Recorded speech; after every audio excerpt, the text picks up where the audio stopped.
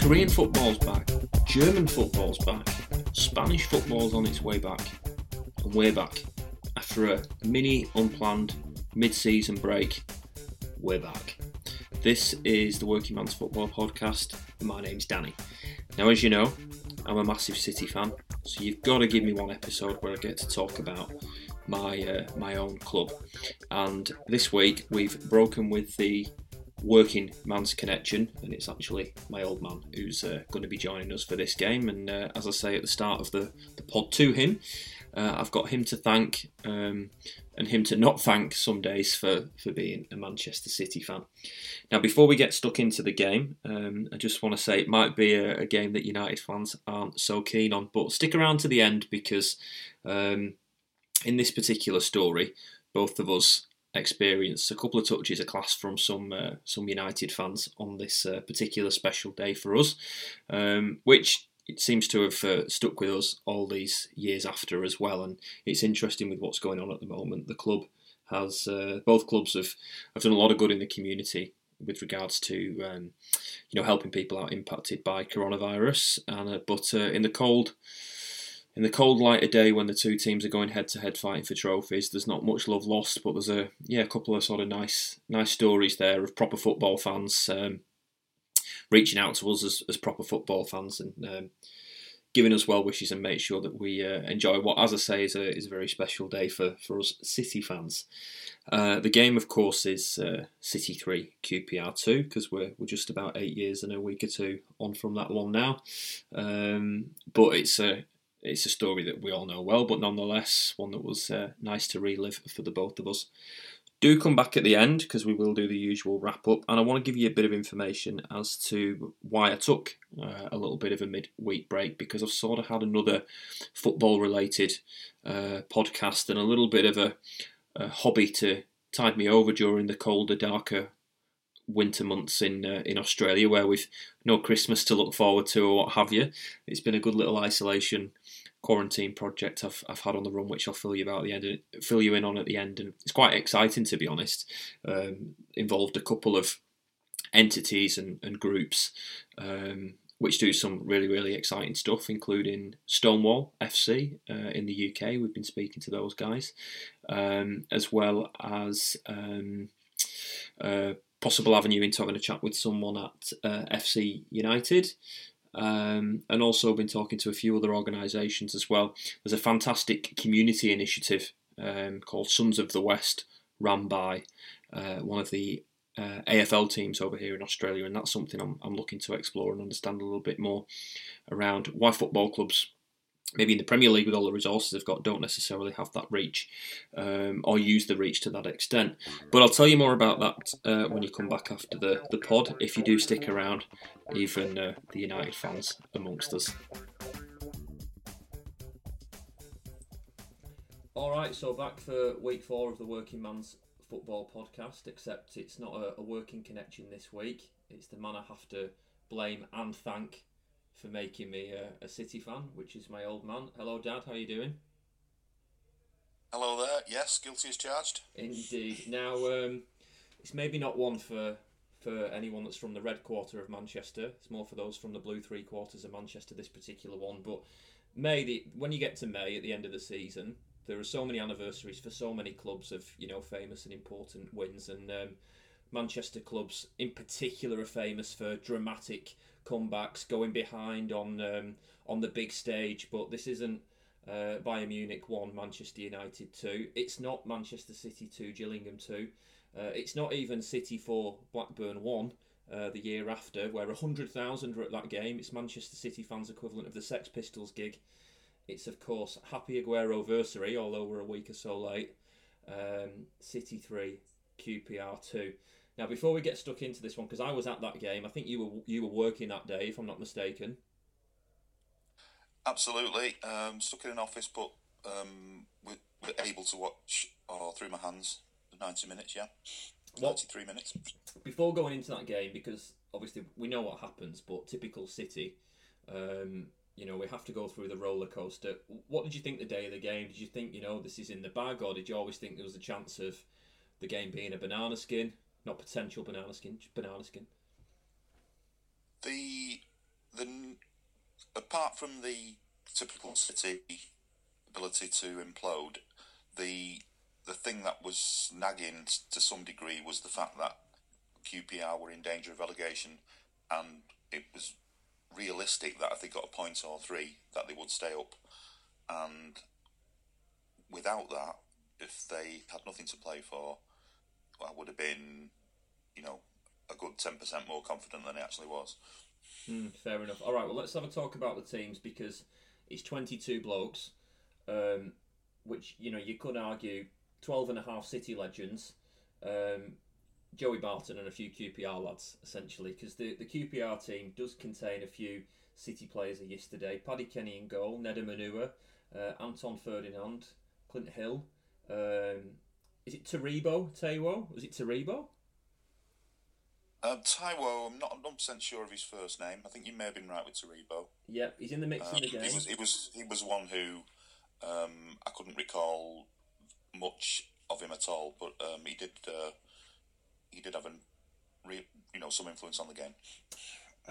Sean Wright Phillips, who at one point plays the centre midfield when the next man I'm about to mention gets himself dismissed in acrimonious style. Joey Barton, Sean Derry, yeah. Yeah. I thought Derry was club captain at QPR. Well, he was captain on this occasion. No, Joey Barton was captain. Joey Barton was captain. Oh, well, I do recall a moment when the referee speaks to Derry. Perhaps he took the armband once Barton was sent off. And maybe Barton was just captain because he was playing City. Although by the same token, you would think Wright Phillips would be more deserving of that honour. Even Neda Manua. Jamie Mackie, Jabril Cisse and Bobby Zamora. I always used to think Portsmouth used to have these mishmash teams of assembled sort of stars of yesterday, paid in big bucks, and eventually the plan fell through, and I think in the end it did with QPR. These players of yesteryear just didn't quite have it, and eventually they went down. But the City team, Joe Hart, my favourite, Pablo Zabaleta, Vincent Kompany, Jolien Lescott, Gael Clichy, Sami Nasri, Yaya Toure, Gareth Barry, David Silva, Carlos Tevez, who comes back after a stay of absence, really, with the bust-up with Mancini in the Bayern Munich game, and of course Sergio Aguero. Who out of those players, do you think City? Who out of those players in their prime, City need back the most at the moment? We've had a little bit of a damp squib of a season defending the title, although 3 in a row is particularly hard these days in the Premier League. Well, that is an interesting question. Zabaleta clearly would be the one. Well, the first one if you go from back to front, and clearly Kompany if you stay in the back. So those two, and obviously one or two of them are still there, and somebody like Tevez on his day would be a man you would want around, but he has a particularly bad game this day, and he's substituted. Which if you'd said at 3 p.m. the kick-off time that Tevez was going to be brought off, I imagine most people would have been surprised unless it was due to injury. Yep. But he had to come off. He probably stayed on 20 minutes longer than he should have done, and the rest would have been history without him coming off. I mean, you might think, I don't know if this is unfair, we should have maybe won the league by a streak that season, because probably as we were getting to around sort of Easter time, I think before, maybe around Easter time, if I'm not mistaken, I think we were just absolutely, on fire, and probably where we fell behind a little bit was maybe that absence of Tevez being away, because I think we've obviously sold Bellamy at this point, but Tevez is a good example. Gareth Barry, I thought, was a loss. They were real sleeves rolled up, dirty knees, match winner type players. And I think the season after, when we lost a couple of these, and some of the signings that we had with Pellegrini, Rodwell, Garcia, they just didn't have that bit between the teeth. And while we played decent football with Pellegrini initially, it's easy to see how it fell away after that. obviously, I agree with all that. And obviously, I've omitted Yaya Toure. And when you sort of analyse the season in the cold light of day, again, he did go to the African Nations Cup that winter. Yeah. And I think we probably lost to Everton at that point, or a lot of drop points while he was away, which we might not have dropped as many points. And when you come to winning it by a hair's breadth, a bit like we did last season, then things like that are quite significant, because 1 point here or 3 points there, and suddenly you're breathing easy, and you are sort of relatively coasting it. Absolutely. Well, it's interesting Tevez doesn't have such a great game, because when he does come back, I think he sets up Nasri's goal when we beat Chelsea and really start to go on this run and think about taking United down. And it was interesting in the crowd that night, because some people got up and applauded him and some people booed him. I'd probably say the crowd was 47.5% each for and against, and 5% passives, which just sort of stayed out of it. And that was certainly me, because he still was a City player and wore a City shirt. I don't think he was out to cause us damage, and he certainly delivered, within the last couple of games. But interesting stat about who he substituted for, Mario Balotelli, which we'll come on to a little bit later. But the game starts... I don't know, you can have these big moments where teams can freeze a little bit, and I don't think we played, like we were absolutely on fire. The crowd, was really up and about, which was nice. Everybody was on the feet for most of the game, but it's typical if you don't get an early goal, or even an early goal, the nerves start to sort of settle in, and the opposition just grows with a little bit more confidence, or rather the pressure of the occasion lifts off them. And I think it did lift off QPR a little bit sooner, and they were pretty well organised for the most part of the game until Barton got dismissed, weren't they? Yeah, it started off and it looked like a relatively bold lineup from Mark Hughes, but really both centre forward, both strikers dropped back into midfield. Although he could have done that and played midfielders clearly, so it was bold to some degree, but they were organised. Obviously, you've got to bear in mind they needed a point, so he did play that, Cisse and Zamora. And the other thing was, with the nerves, that United scored quite early at Sunderland. And there was always that feeling, I don't know what it was like at the ground, but there was always that feeling that if Sunderland had fluked a Dong 1 equaliser, then United would have scored at will at any point to win that game. Yeah. So that increased the nerves, yeah. Yeah. Well, I think the first real chance, it takes 25 minutes for something concrete to happen, and Aguero has a go. I think the ball is cut in by Nasri, and it's blocked. It's a goal and a move that you'd seen City score that season probably 15 or 20 times, and you just think, if that goes in, and then you start to maybe get the jitters and the doubts start to creep in a little bit. But we have to wait almost until half time in not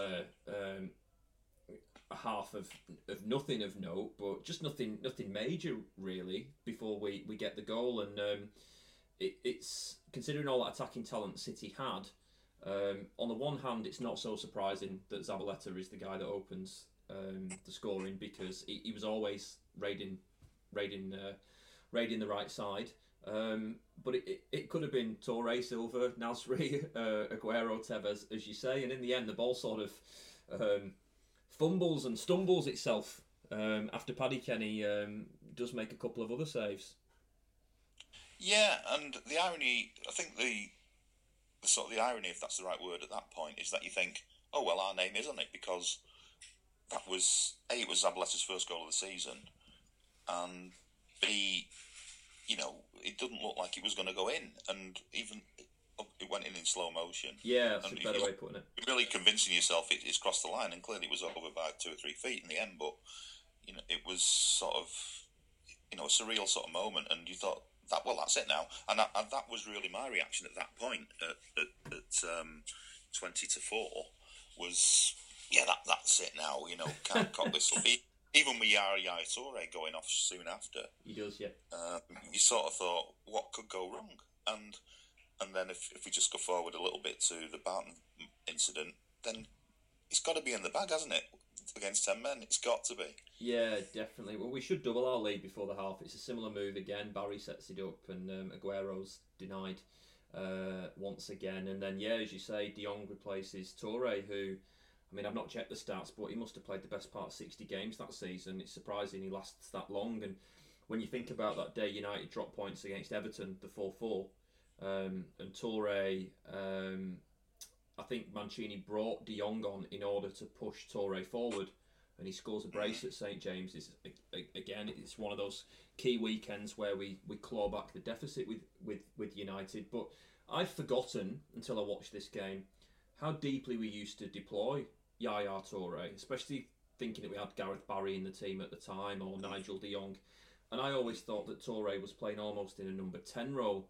But it's really only when de Jong came on that we really push him that far forward. Usually Barry would be there to mop up the scraps in the final third and allow us to restart moves higher up the pitch, which doesn't feel like a very Italian strategy and tactic. But yeah, it escaped me that how deep we used to play Yaya Toure, and how much he controlled the games from deep. I've totally forgotten about that.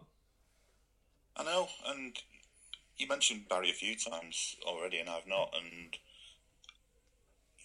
yeah, I mean, clearly he more than played his part in that season. And but you look at the team, and you sort of think the way Yaya Toure played, why would we need him so much? But much like when Fernandinho came playing with Yaya Toure, he was that second fiddle arrangement sort of, has been effective for a few City teams. Indeed. And then temporarily the wheels start to come off after the break.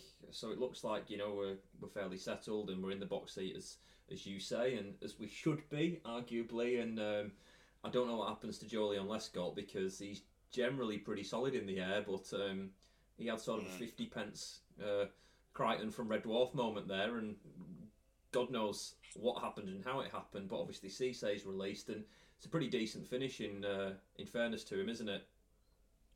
Yeah, one of those where the striker gets his chance, a rare chance obviously on the day for him. Just wants to hit the target, doesn't he? I'm not sure. Usually you see strikers go for the far corner to the goalkeeper's right, and this time he whacked it, whether he meant it to go to Joe's left. But either way, any sort of shot that was a yard either side of him, well hit, was going to go in. And you can't give players with that kind of level of ability that kind of chance. And this is, there's to try out any number of cliches there, but just one moment and one lapse, and that's that. Yeah, and it's easy to forget probably the quality that Cisse has, because I think he's really unlucky when he comes to England. I think, if I'm not mistaken, it was 2004, he broke his leg on his debut, I think, against Tottenham for Liverpool. And, Houllier was pretty smart with him. I think he got ahead of the curve, and he signed him, I think, before Euro 2004, and he got him pretty cheap. But at this stage, France were probably the dominant side in Europe, and they've got Henry, Trezeguet, Viltord, and Djibril Cissé is a relatively, by comparison to those names, and Nicolas Nelka, a bit of an unknown quantity, and we don't get to know him as much as maybe we should when he first comes to England because of his leg break. But clearly a very talented player, and QPR took a bit of a punt on him with that. But I think you're right in what you're saying there. You give a player with that kind of talent, even if they have suffered big injuries and had big blocks in their career, they'll hit the back of the net with half a yard, won't they? So even Zamora, was no mug, and if that ball had fallen to him, albeit I think he's left-footed, isn't he, Zamora? But he scored against us earlier in the season when we dropped points at Fulham, and he wasn't averse to scoring against City or being in teams that had punished City at Fulham. So that was also, if it had gone to him as well, yeah, that's that. It's the third goal of the game that really comes. You start to get to the point of you can't write it. You just can't imagine a goal like that coming about, but it did. Yeah, indeed. And I guess just before we jump to that, I would probably say for 16 of the prior 20 years before this game, most players were primed for a goal against City. Usually, if you needed a goal, you play against City and you get one. I remember that Very good point. happened, a lot through the 2000s. Well, yeah, of course, Barton goes, and before we get a bit more onto that goal, like they always say, we think. I mean, this is an extreme example, but you hear of like heinous crimes being committed, and you say, don't even try and rationalise with what the person was thinking at the time, because you just can't rationalise with people like that. It's almost one of those with Joey Barton. Like, what the hell is going on in his mind? I mean, we know he's a loose cannon, we know he's a short fuse, but I'm half surprised he hasn't come out since and said, I did it on purpose to rile City up so they could win the league. It's the type of bloke that would probably try and take credit for it, but you couldn't write that. You couldn't put a bet on that happening, could you? Unfortunate turn of phrase, saying you couldn't put a bet on it, maybe, but I know it was. You think of that game. There's the iconic moment in the Premier League history, one of the iconic moments. But if you were to sort of draw up a list of 100 strange things happening in the Premier League, then Joey Barton's behaviour is probably going to make it in there. Yeah, one of them, maybe it's this, or putting out a cigarette on Jamie Tandy's face. Neither of which cover him in glory, or hitting a kid on the way home from the park, or whatever it was. Oh, Joey, what are you doing? Well, then they take the lead, obviously, with Jamie Mackey's header. I think it's Armand Traore that sets the goal up, and he's a substitute, so he does obviously have an impact. And then we're kind of going for broke at this point, and there are a lot of people crying in the ground at this particular time. And I was a bit teary and not fully understanding everything that was going on when I went to Wembley in '99, getting caught up in the emotion of it, and probably just knackered because we got up at 4 a.m. as well to drive down to London. But I wasn't at the point with this. I didn't necessarily think we could reverse the deficit, but I also wasn't prepared to let go and give up. And I just thought, let's see what happens. And obviously, what happens next, I would never have expected. But Gareth Barry's sacrificed for Dzeko, and I mean, talking about players there at the start who maybe in the prime we'd have back. Dzeko's a player who's gone off and had a twilight period's unfair. He's not that old, but he scored goals for fun since he's been in Italy, hasn't he? Different league, of course. Yeah, I mean, the Italian league, I think, has got increasingly less demanding for players like Dzeko, but I would never take anything away from him, either in, for Bosnia, Roma, or what he did with City. Despite plenty of brickbats coming his way, he certainly was a trier, and he's in that sort of second grade of player that we talk about, like the Giroud's of this world, who aren't sort of, you're never going to call them world class, but at the same time, it doesn't mean they can't score you lots of goals, and obviously none as important as the one that came up. When you talk about your emotions at that point, I mean, I know, just to sort of give you the picture of myself, again, as I say, I was trying to watch as much as I could. There was no disappearing to the kitchen to make a drink or anything. You had to sort of be there in case something happened, and I was just basically slumped on the desk with my my head on my hands, slumped on my desk. Kevin Keegan-esque. Sort of looking up, like as though I'm doing an eye test, looking up, yeah, just trying to hope that something would break on the screen. But for 25 minutes maybe, which seemed like 2.5 hours, yeah, nothing did really. No.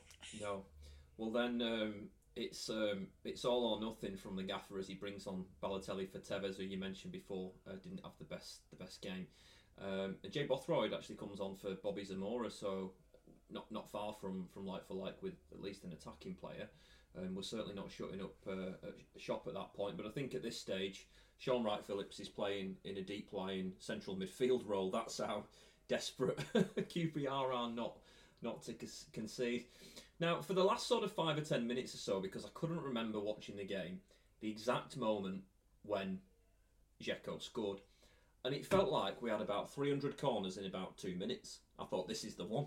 And then it was, Paddy Kenny palmed it away. This is the one, and then one's blocked off the line, and away it went. And then, it's absolute textbook in the end. The header, he rises like an absolute salmon upstream, doesn't he, Dzeko? It's, he used to frustrate me somewhat, Dzeko, with his headers, because he would score some fantastic headers that he had no right to win, or he'd have to get his head really behind the ball and generate power. And you think, wow, that's some technique.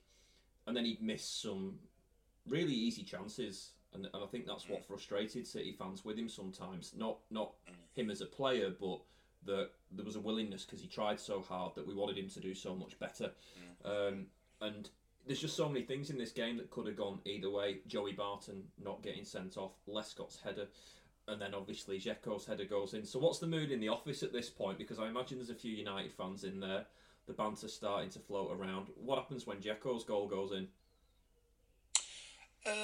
Well, I was working in this. There weren't that many people around, but I was with a lifelong City fan, slightly older than me. He's been there, seen it all, seen as much as I had, and I was also with a United fan who was a little bit sort of going against type for most United fans rather than being sort of relatively cocky. He was more of a you're going to do it. We're going to let it slip, and you're going to win this game. Wow. He wasn't the typical United fan, and so some people say that sometimes, because they want the opposite to happen, and you know what I'm saying. But he has been all the time. I've known this particular guy. He's been like that.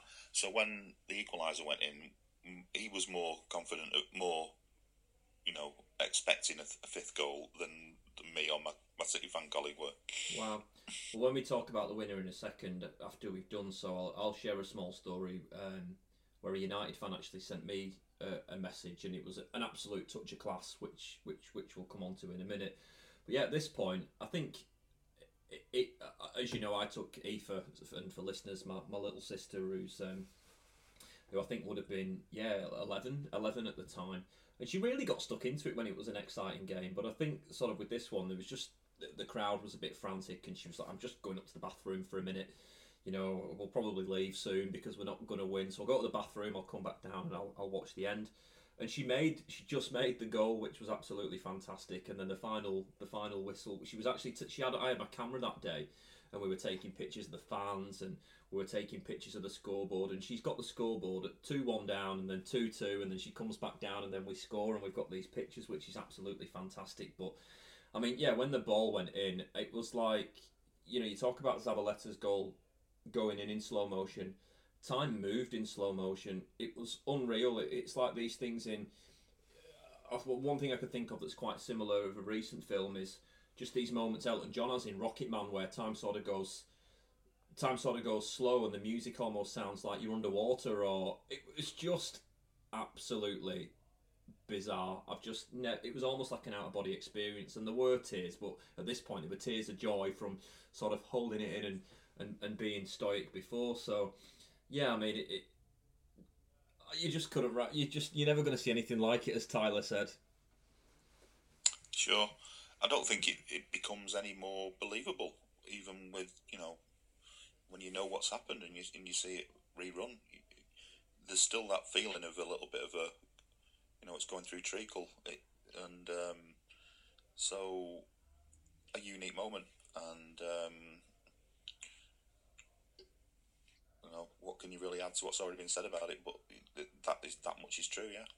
So yeah, I had a message from Craig Smith, who you'll remember lived on the street when I was growing up, and massive United fan. He'd go and watch them home and away, and the messages was just to the effect of, just enjoy it, mate. Like I've seen, I've been up and down the country, and I've seen United win the league a few times, and the first time you see it and you're there seeing the trophy lifted, it'll stay with you forever. So enjoy it. You've been the best team all season. And from someone that went home and away watching United year in year out, I just thought, wow, that's a touch of class. That you hear these things now, like the clubs have got together and done things like food banks, and there's obviously a lot of United representation for companies' testimonial, but in the heat of the footballing battle, to just put your emotions aside and send a message like that, I felt it was a touch of class, and I can see why we might get called Bertie Bitter Blues sometimes, because I don't know if I could manage that. I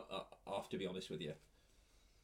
I know, definitely a little bit like my work colleague, deserves some credit, but at the same time, and I'm not saying I wouldn't be like this myself, quite sort of curmudgeonly about it, with the booters on the other foot.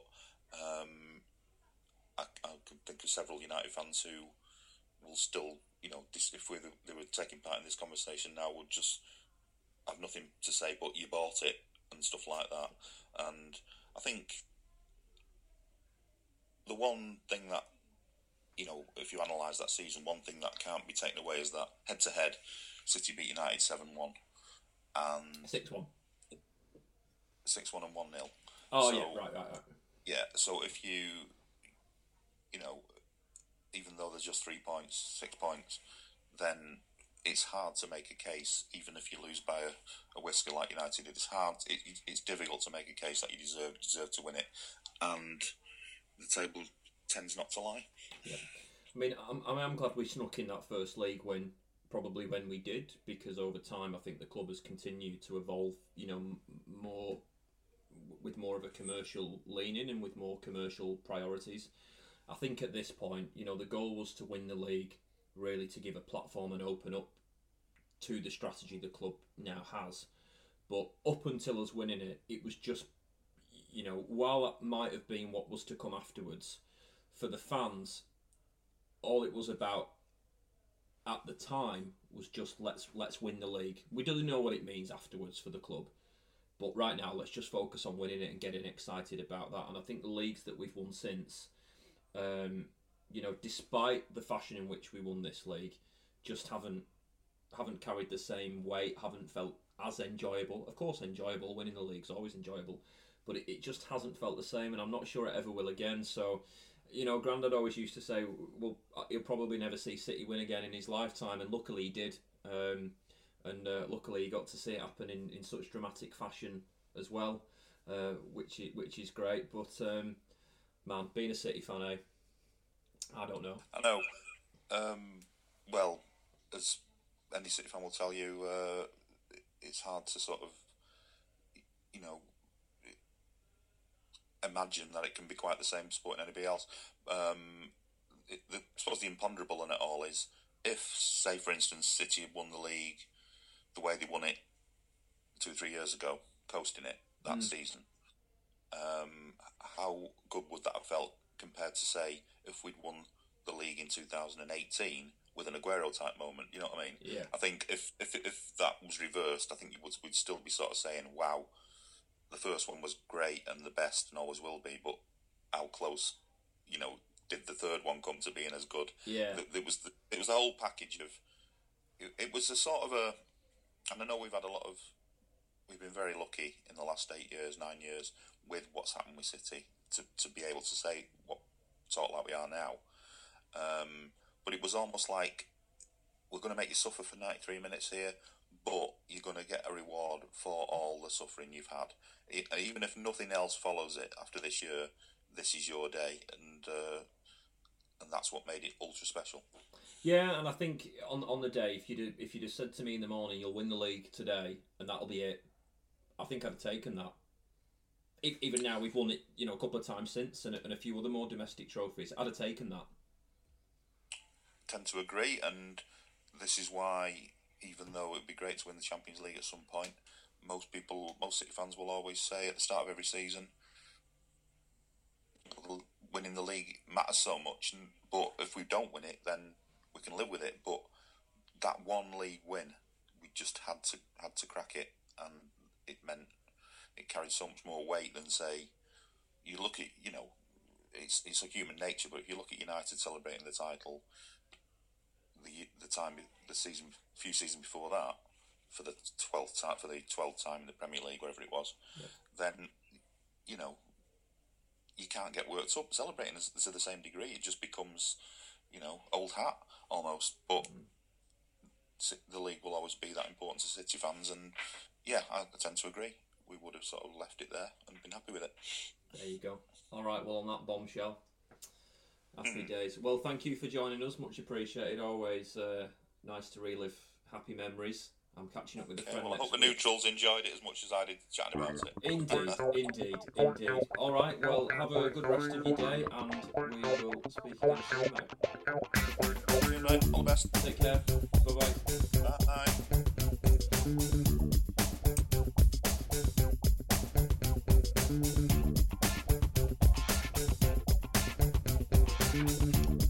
See, I told you. United fans saying nice things to City fans, and City fans saying nice things about United fans.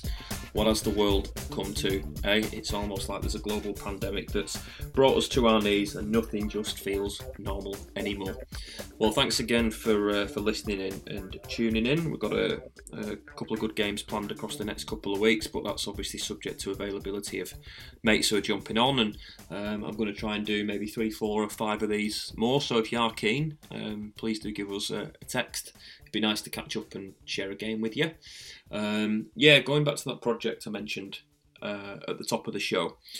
So when I got back from the wedding in the UK last year, combined with a little bit of, I don't know, I would call it resentment, to be honest, for the sort of club that City are becoming at times. I mean, we spoke in the podcast there about how magical it was to win that first league title, and I genuinely mean what I say, that if you'd have told me on that morning we'd get one and that'd be it, I would have been over the moon and happy with that. And I think what I was getting at was, since, you can see, I read a great article in The Guardian, I think it was by David Conn, how, most of what City have at the moment, United would like a slice of that, which is some, fairly consistent on-field success. But what United have got off the pitch, City really envy. And, when you live overseas, you have to consume your football in a slightly different way, through the television, through the news, through essentially social media, and a lot of that is fed to you if you subscribe to certain channels. And I think you love the club and you love the 11 lads that go out and put the shirt on and play, but the game has changed a lot from what it was when you're kicking a ball around with your mates and trying to emulate your favourite players. And back in the day when you could still have a beer on the terrace, or just it being purely about the fans and purely about the people. And I don't think it is as much these days. So I've been working on something in the background, which is my little concourse sort of banner, and you might have seen a few articles that I've been putting out just as little, I guess, distraction hobby, away from pretty intense period at work, or to give myself some variety whilst you've been stuck at home or whatever, getting back into writing. But I'm going to be doing a podcast series on that, hopefully at some point through the winter, which I'm really excited about. So as I said earlier, I've been having a chat to Stonewall FC. They're the club who are essentially behind Rainbow Laces. We're having a chat about having a chat. I've spoken to an organisation, a not-for-profit in South Australia, who focus on providing footballing opportunities for kids with disabilities, both mental and physical, which is fantastic. The game's for everybody. And I'm also in touch with another local entity here who are a not-for-profit that basically make football-related apparel, and they fund loads of football social-based projects around the globe, as well as that A-League club that I mentioned as well, because I do have to ask that question, and there are some good examples, but can Premier League clubs be doing maybe a little bit more with the resources that they've got for their communities and for their fans? The A-League here is probably the AFL is probably the best run code of sport in Australia, but the clubs from a financial point of view are pretty limited when you compare it to NBA sides in America, gridiron sides, Premier League football sides, Bundesliga sides, etc. So it makes you think, if they can do it, why can't football clubs in the UK, when it really is the dominant and national sport? So you'll see my case in point. If you go on the Concourse website, you'll see on there's an article I did when I went to Chorley last year when I was back in the UK, and these guys are getting, I think, 18 grand a year, 25 grand a year, I can't remember, and what they're doing, how far they're spreading this money is absolutely phenomenal. And it goes back to that question with the firepower that Premier League clubs have got.